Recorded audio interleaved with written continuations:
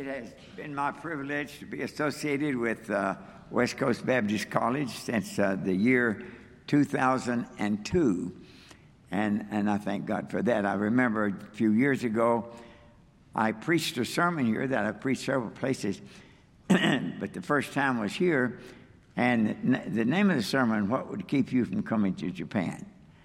And I got a letter from Donald Mobley when I was pastoring in Providence, Kentucky. There were 3,500 people in Providence, Kentucky. There were 2 other Southern Baptist churches.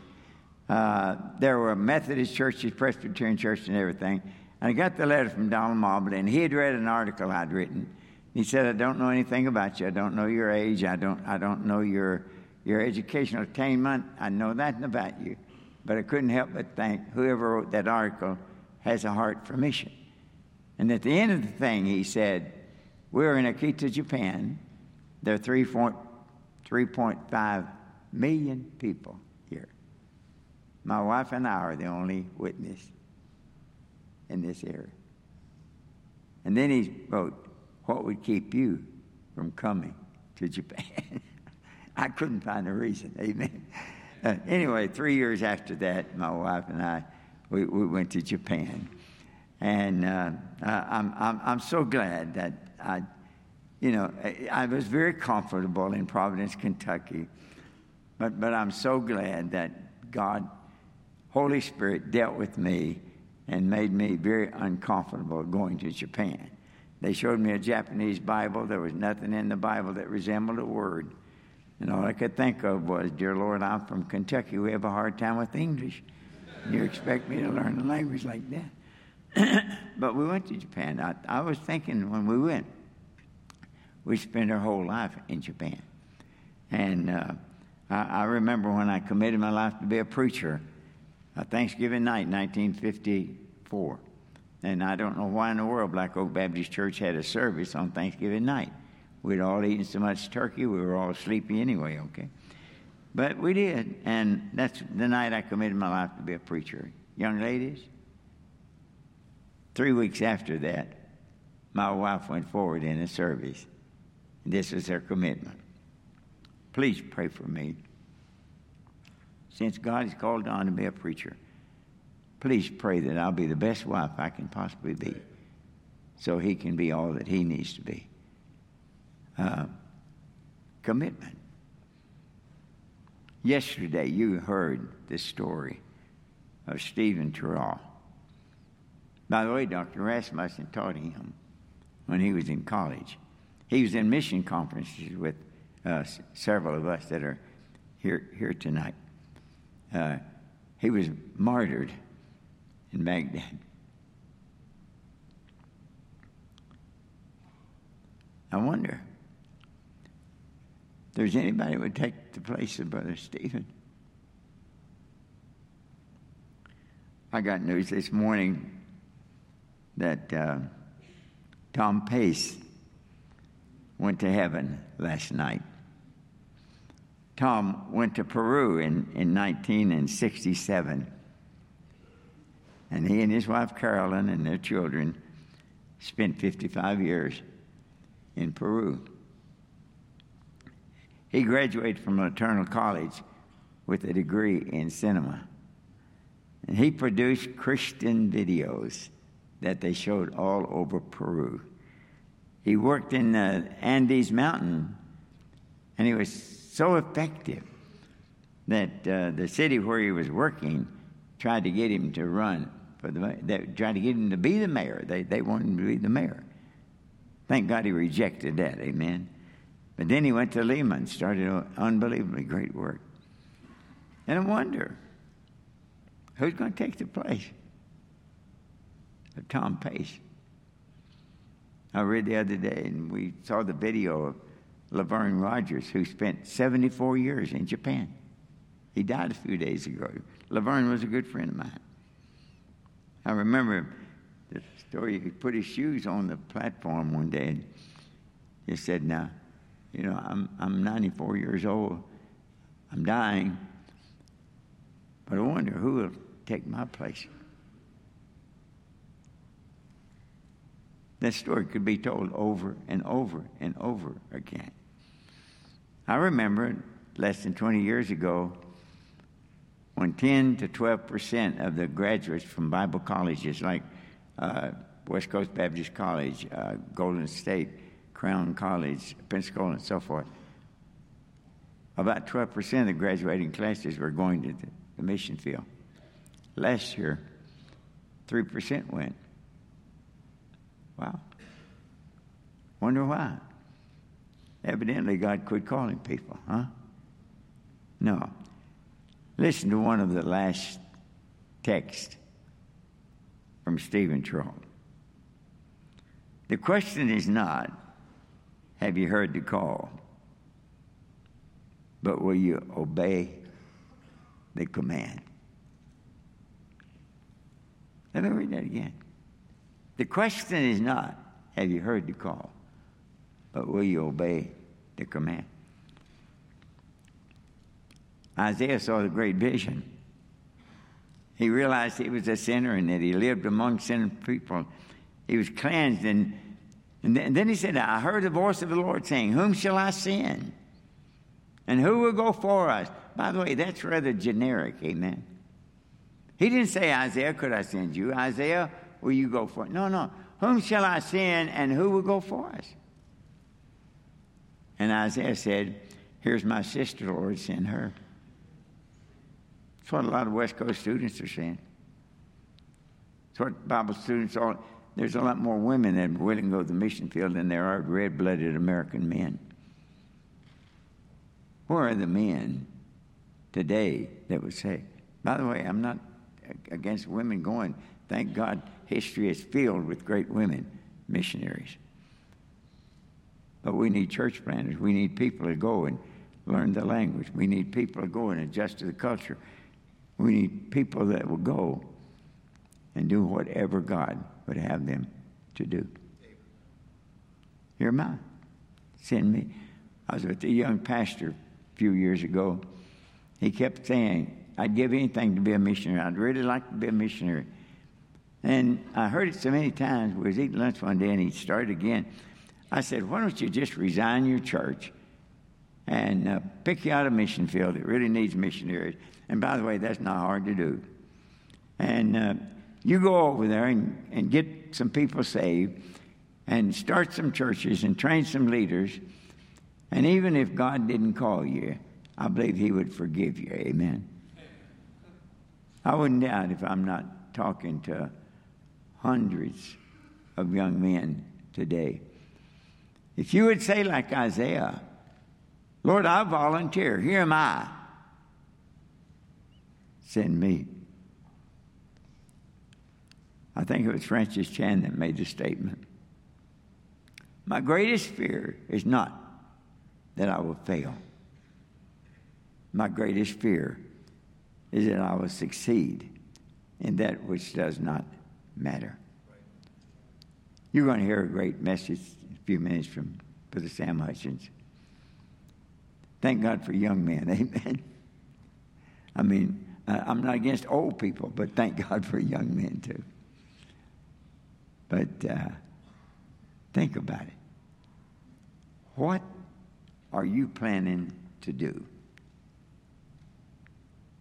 What are you planning to do that somebody else couldn't do if you would volunteer to go to some of the unevangelized places of the world? Someone asked me last night, Brother says, is there a real need in Japan? And I said, are you kidding? There's cities of 500,000 people that do not have one gospel witness. Don't wait for God to speak out of the sky and say, hey, I want you to go. No. Listen to the command. Go ye into all the world, preach the gospel to every creature. Borden said at the end of his life, no regrets. Now, I've been in the ministry for 68 years. I've been in full-time missions 56 years. And I'm 89 years old. And everywhere I go, people say, now, Brother Sis, we don't want you to die on our watch. And I tell them, I got to die on somebody's watch, amen. But if I had it to do all over again, thank God I'd do it. Amen.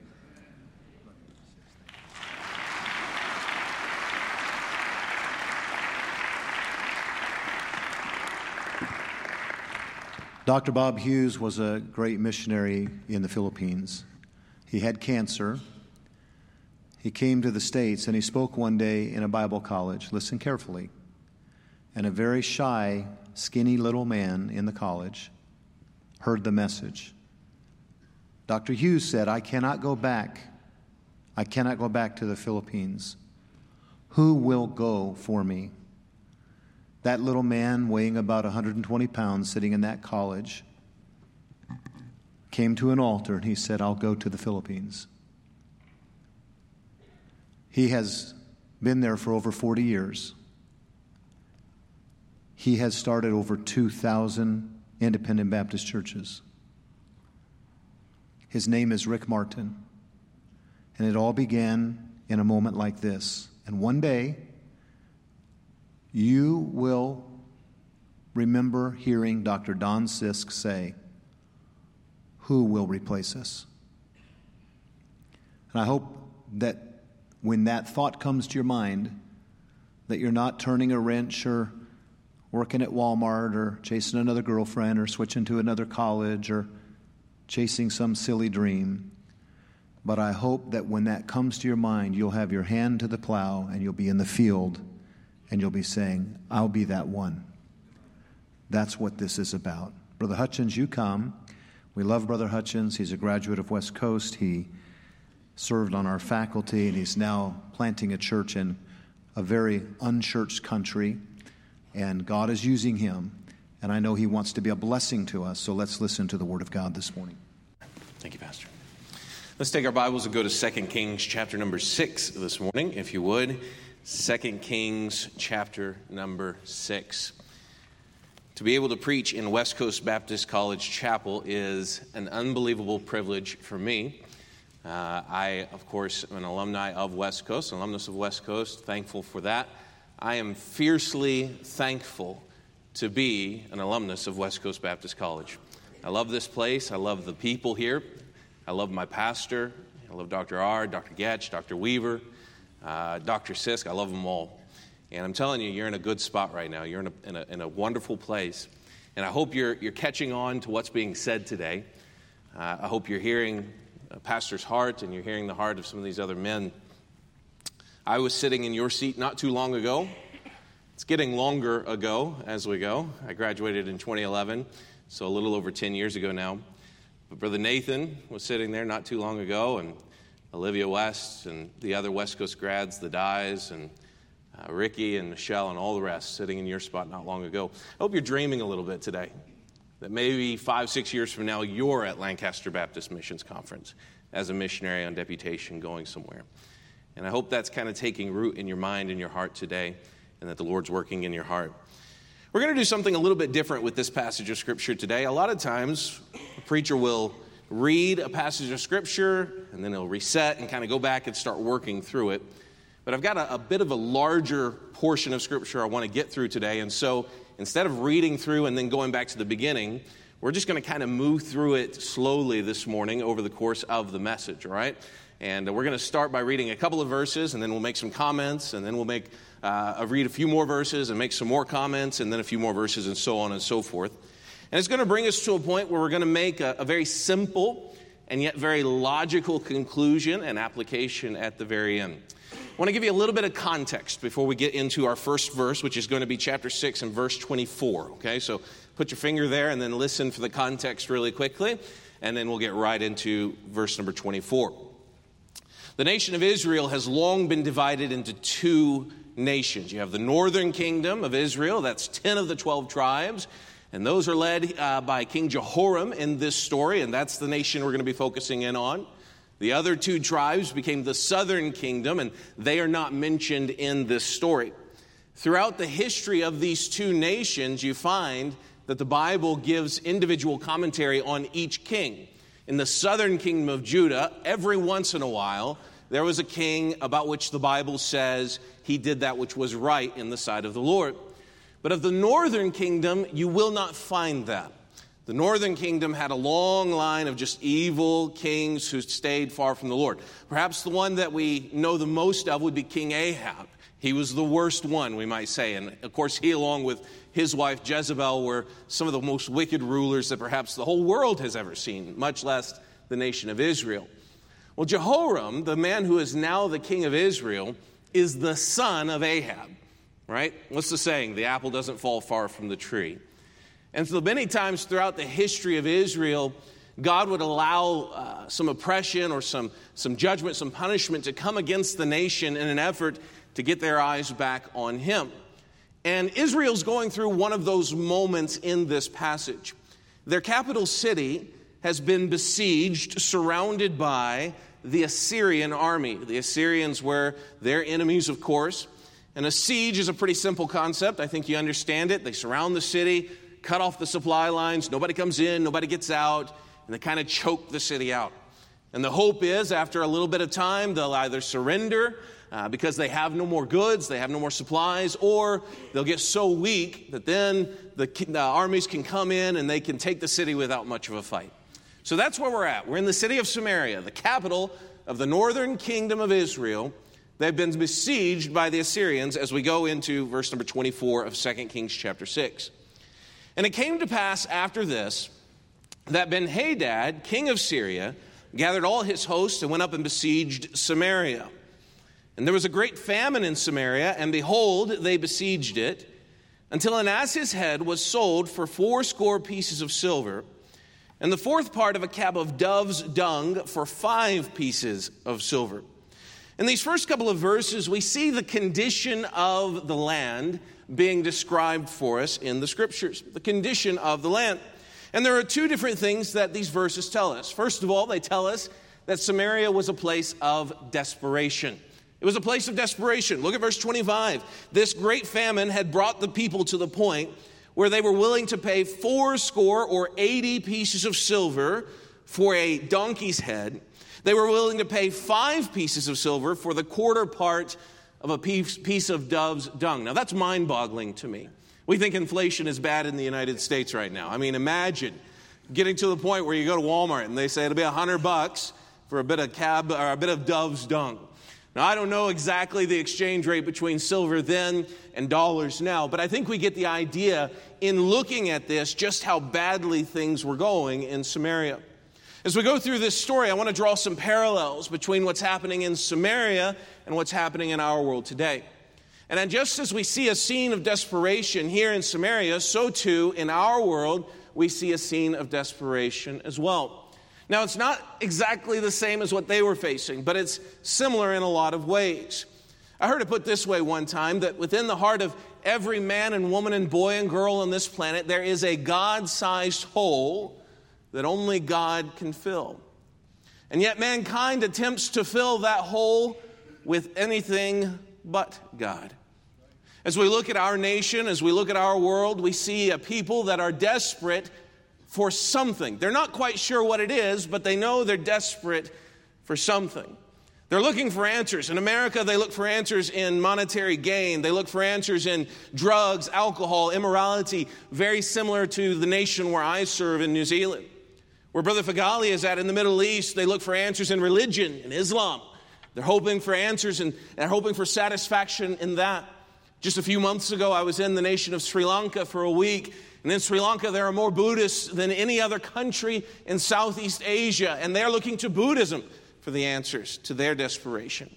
But no matter where they are and no matter where they are looking, they are finding that they can't quite find something to satisfy that longing in their heart. I remember Tom Brady, the quarterback now of the Tampa Bay Buccaneers, and during the time of this interview, several years ago, of course, was with the Patriots. He had won 3 Super Bowls. He had been the MVP a few times, made millions of dollars, and he was being interviewed by Dan Rather. And Dan Rather looked at him, began to list off his accomplishments, and then he asked him, is there anything else that you want to accomplish in your career? And Tom kind of answered the question in a little bit of a different way. He said, yeah, I don't know, maybe a couple of different things, but he said, I can't help but wonder, is this all there is to life? A man who has it all, a household name in this country, widely regarded now especially as the best quarterback of all time, and yet even Tom Brady would say, I'm still looking for something. It's a scene of desperation, and inevitably this leads us to a scene of devastation. Look at verse 26. And as the king of Israel was passing by upon the wall, there cried a woman unto him, saying, Help, my lord, O king. And he said, If the Lord do not help thee, whence shall I help thee? Out of the barn floor or out of the winepress? And the king answered, or said unto her, What aileth thee? Now listen close. She answered, This woman said unto me, Give thy son, that we may eat him today, and we will eat my son tomorrow. So we boiled my son, and did eat him. And I said unto her on the next day, Give thy son, that we may eat him. And she hath hid her son. And it came to pass, when the king heard the words of the woman, that he rent his clothes. And he passed by upon the wall, and the people looked. And behold, he had sackcloth within upon his flesh. The Bible says that sin, when it is finished, bringeth forth death. No matter how desperately this world tries to satisfy the longing that they have, devastation is always the outcome. They find themselves disappointed, let down, involved in things they never thought they'd be involved in, doing things they never thought they would do. We look at the king of Israel, Jehoram, in verse 30, and he rents his clothes, he puts the sackcloth on, and I can't imagine what went through his mind. Perhaps he was most stunned by the fact that this mother wasn't so much grieving over the loss of her son. She was upset that the other woman had hid her son. And it's amazing where the desperate efforts of mankind to find something will take them. Now that's the condition of Samaria, but it is also the condition of our world today. It's not getting any better. People are looking for answers. They're hoping for something, but all they're finding is the devastation that sin brings. This is the condition of the land. Let's go down to chapter number 7 and verse number 3.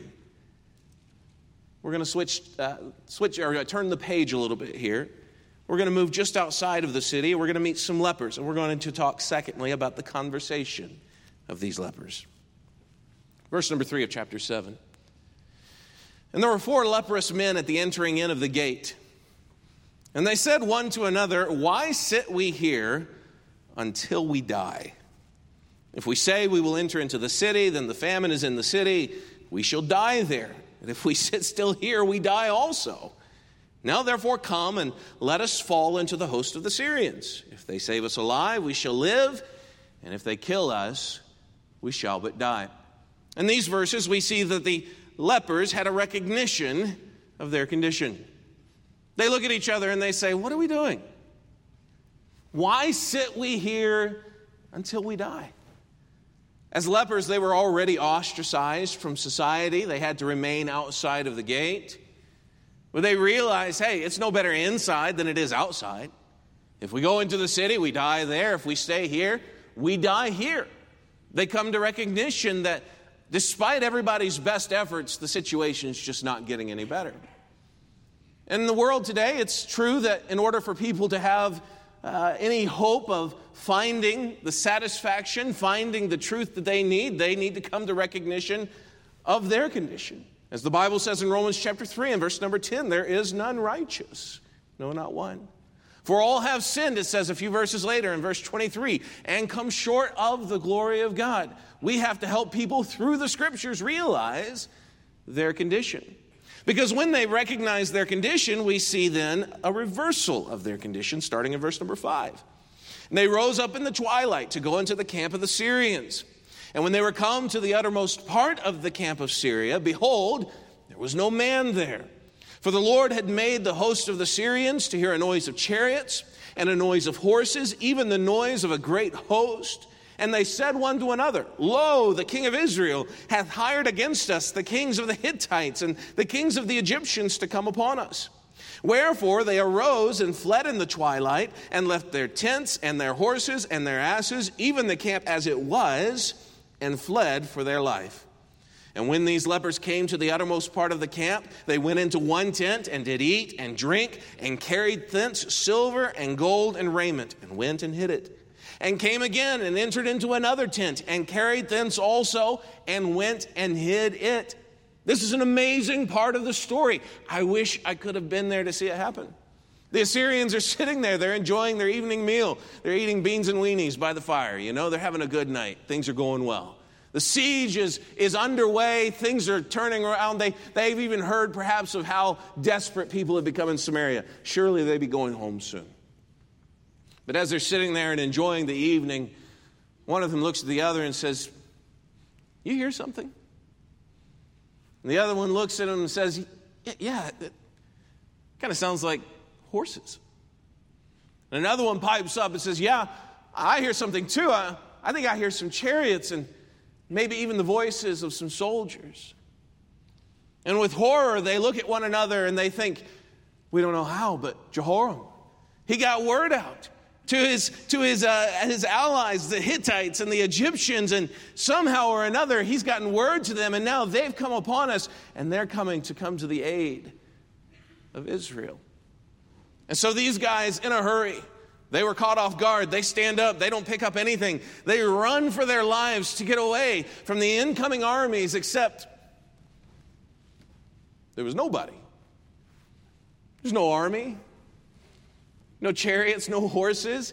There's only God doing a work that only God could do.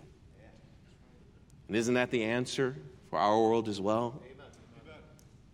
That in order to see a reversal of their condition, in order to find that which they are so desperately looking for, God had to do something that only God can do. But God commendeth his love toward us, and that while we were yet sinners, Christ died for us. And these beggars are representative of people like you and I, who were at one point lost in sin. We were at one point desperate for something. We were at one point subject to the devastation of sin. But at some point along the line, we found what God had done for us. And just like these lepers, we begin to enjoy those blessings of God. Verse number 8, they go into one tent. There's food. There's silver, there's gold, there's clothing, things that they have so desperately needed for so long, and they're enjoying all that God has done for them in this moment until we come to verse number 9, where we see thirdly and finally the conviction of the lepers. Verse number 9 starts off a little strange. Then they said one to another, We do not well. Now hold on a second. Just a few minutes prior to this, they were sitting outside of the city of Samaria, starving, no doubt their clothes in tatters, not a single coin to their name. And now their bellies are full. Now they're having a nice drink of water. Now they've got clothing and gold and silver, more than probably anybody else in Samaria. And so it seems as though they are doing really well. So why are they saying, we do not well? Well, let's look. We see they say, first of all, this day is a day of good tidings. They recognized the blessing that had been given to them.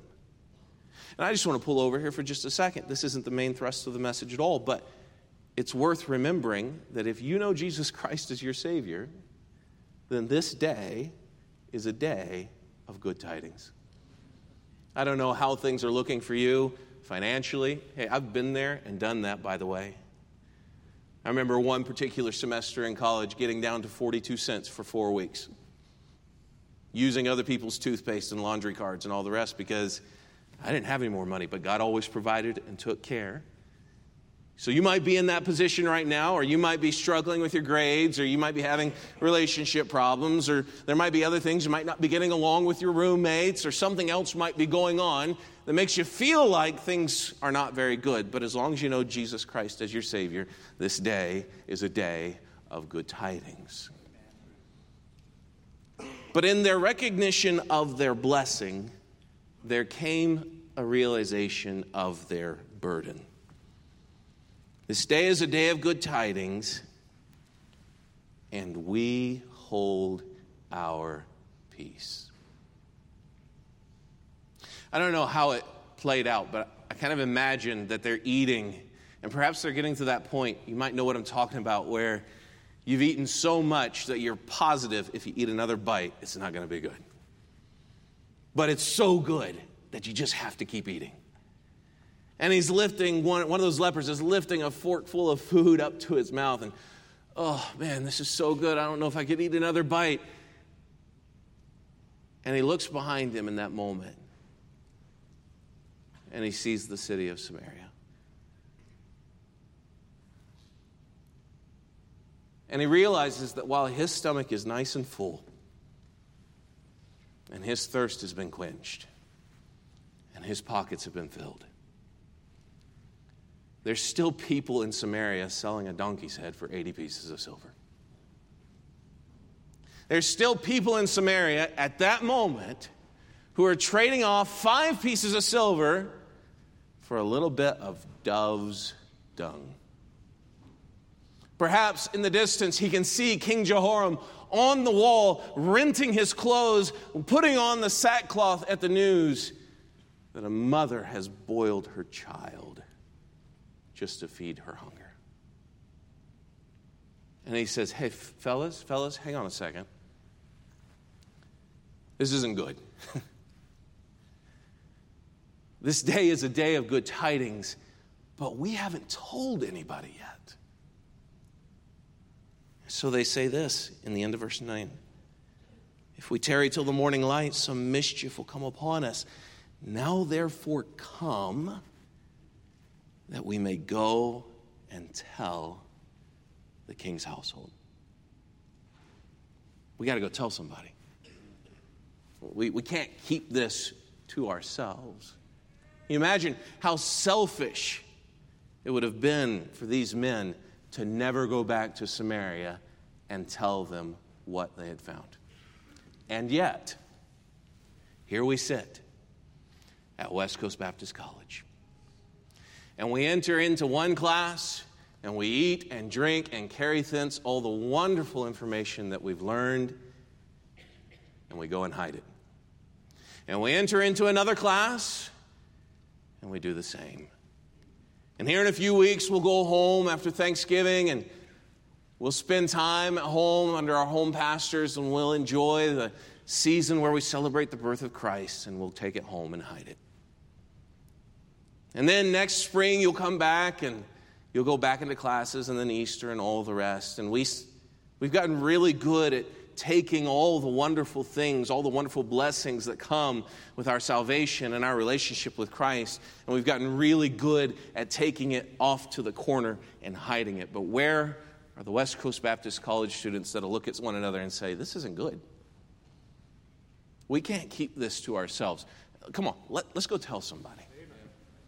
Let's go tell somebody. Let's go find somebody who's still desperate, somebody who's still devastated, and let's tell them that God has provided a way. That's what Nathan is going to do in Portland. That's what the Dyes are going to do in Uganda, and Olivia in Romania, and Josh and Ruth are doing it in Ethiopia, and all these other missionaries as well. Today, up in Las Vegas, a friend of mine who graduated from here, Greg Fryer, is getting on an airplane. He's saying goodbye to his family today to get on an airplane and to fly to Auckland, New Zealand, and start working as a missionary in New Zealand as well. There's a few of us who have said, this is what we're going to do. We're not going to keep it to ourselves.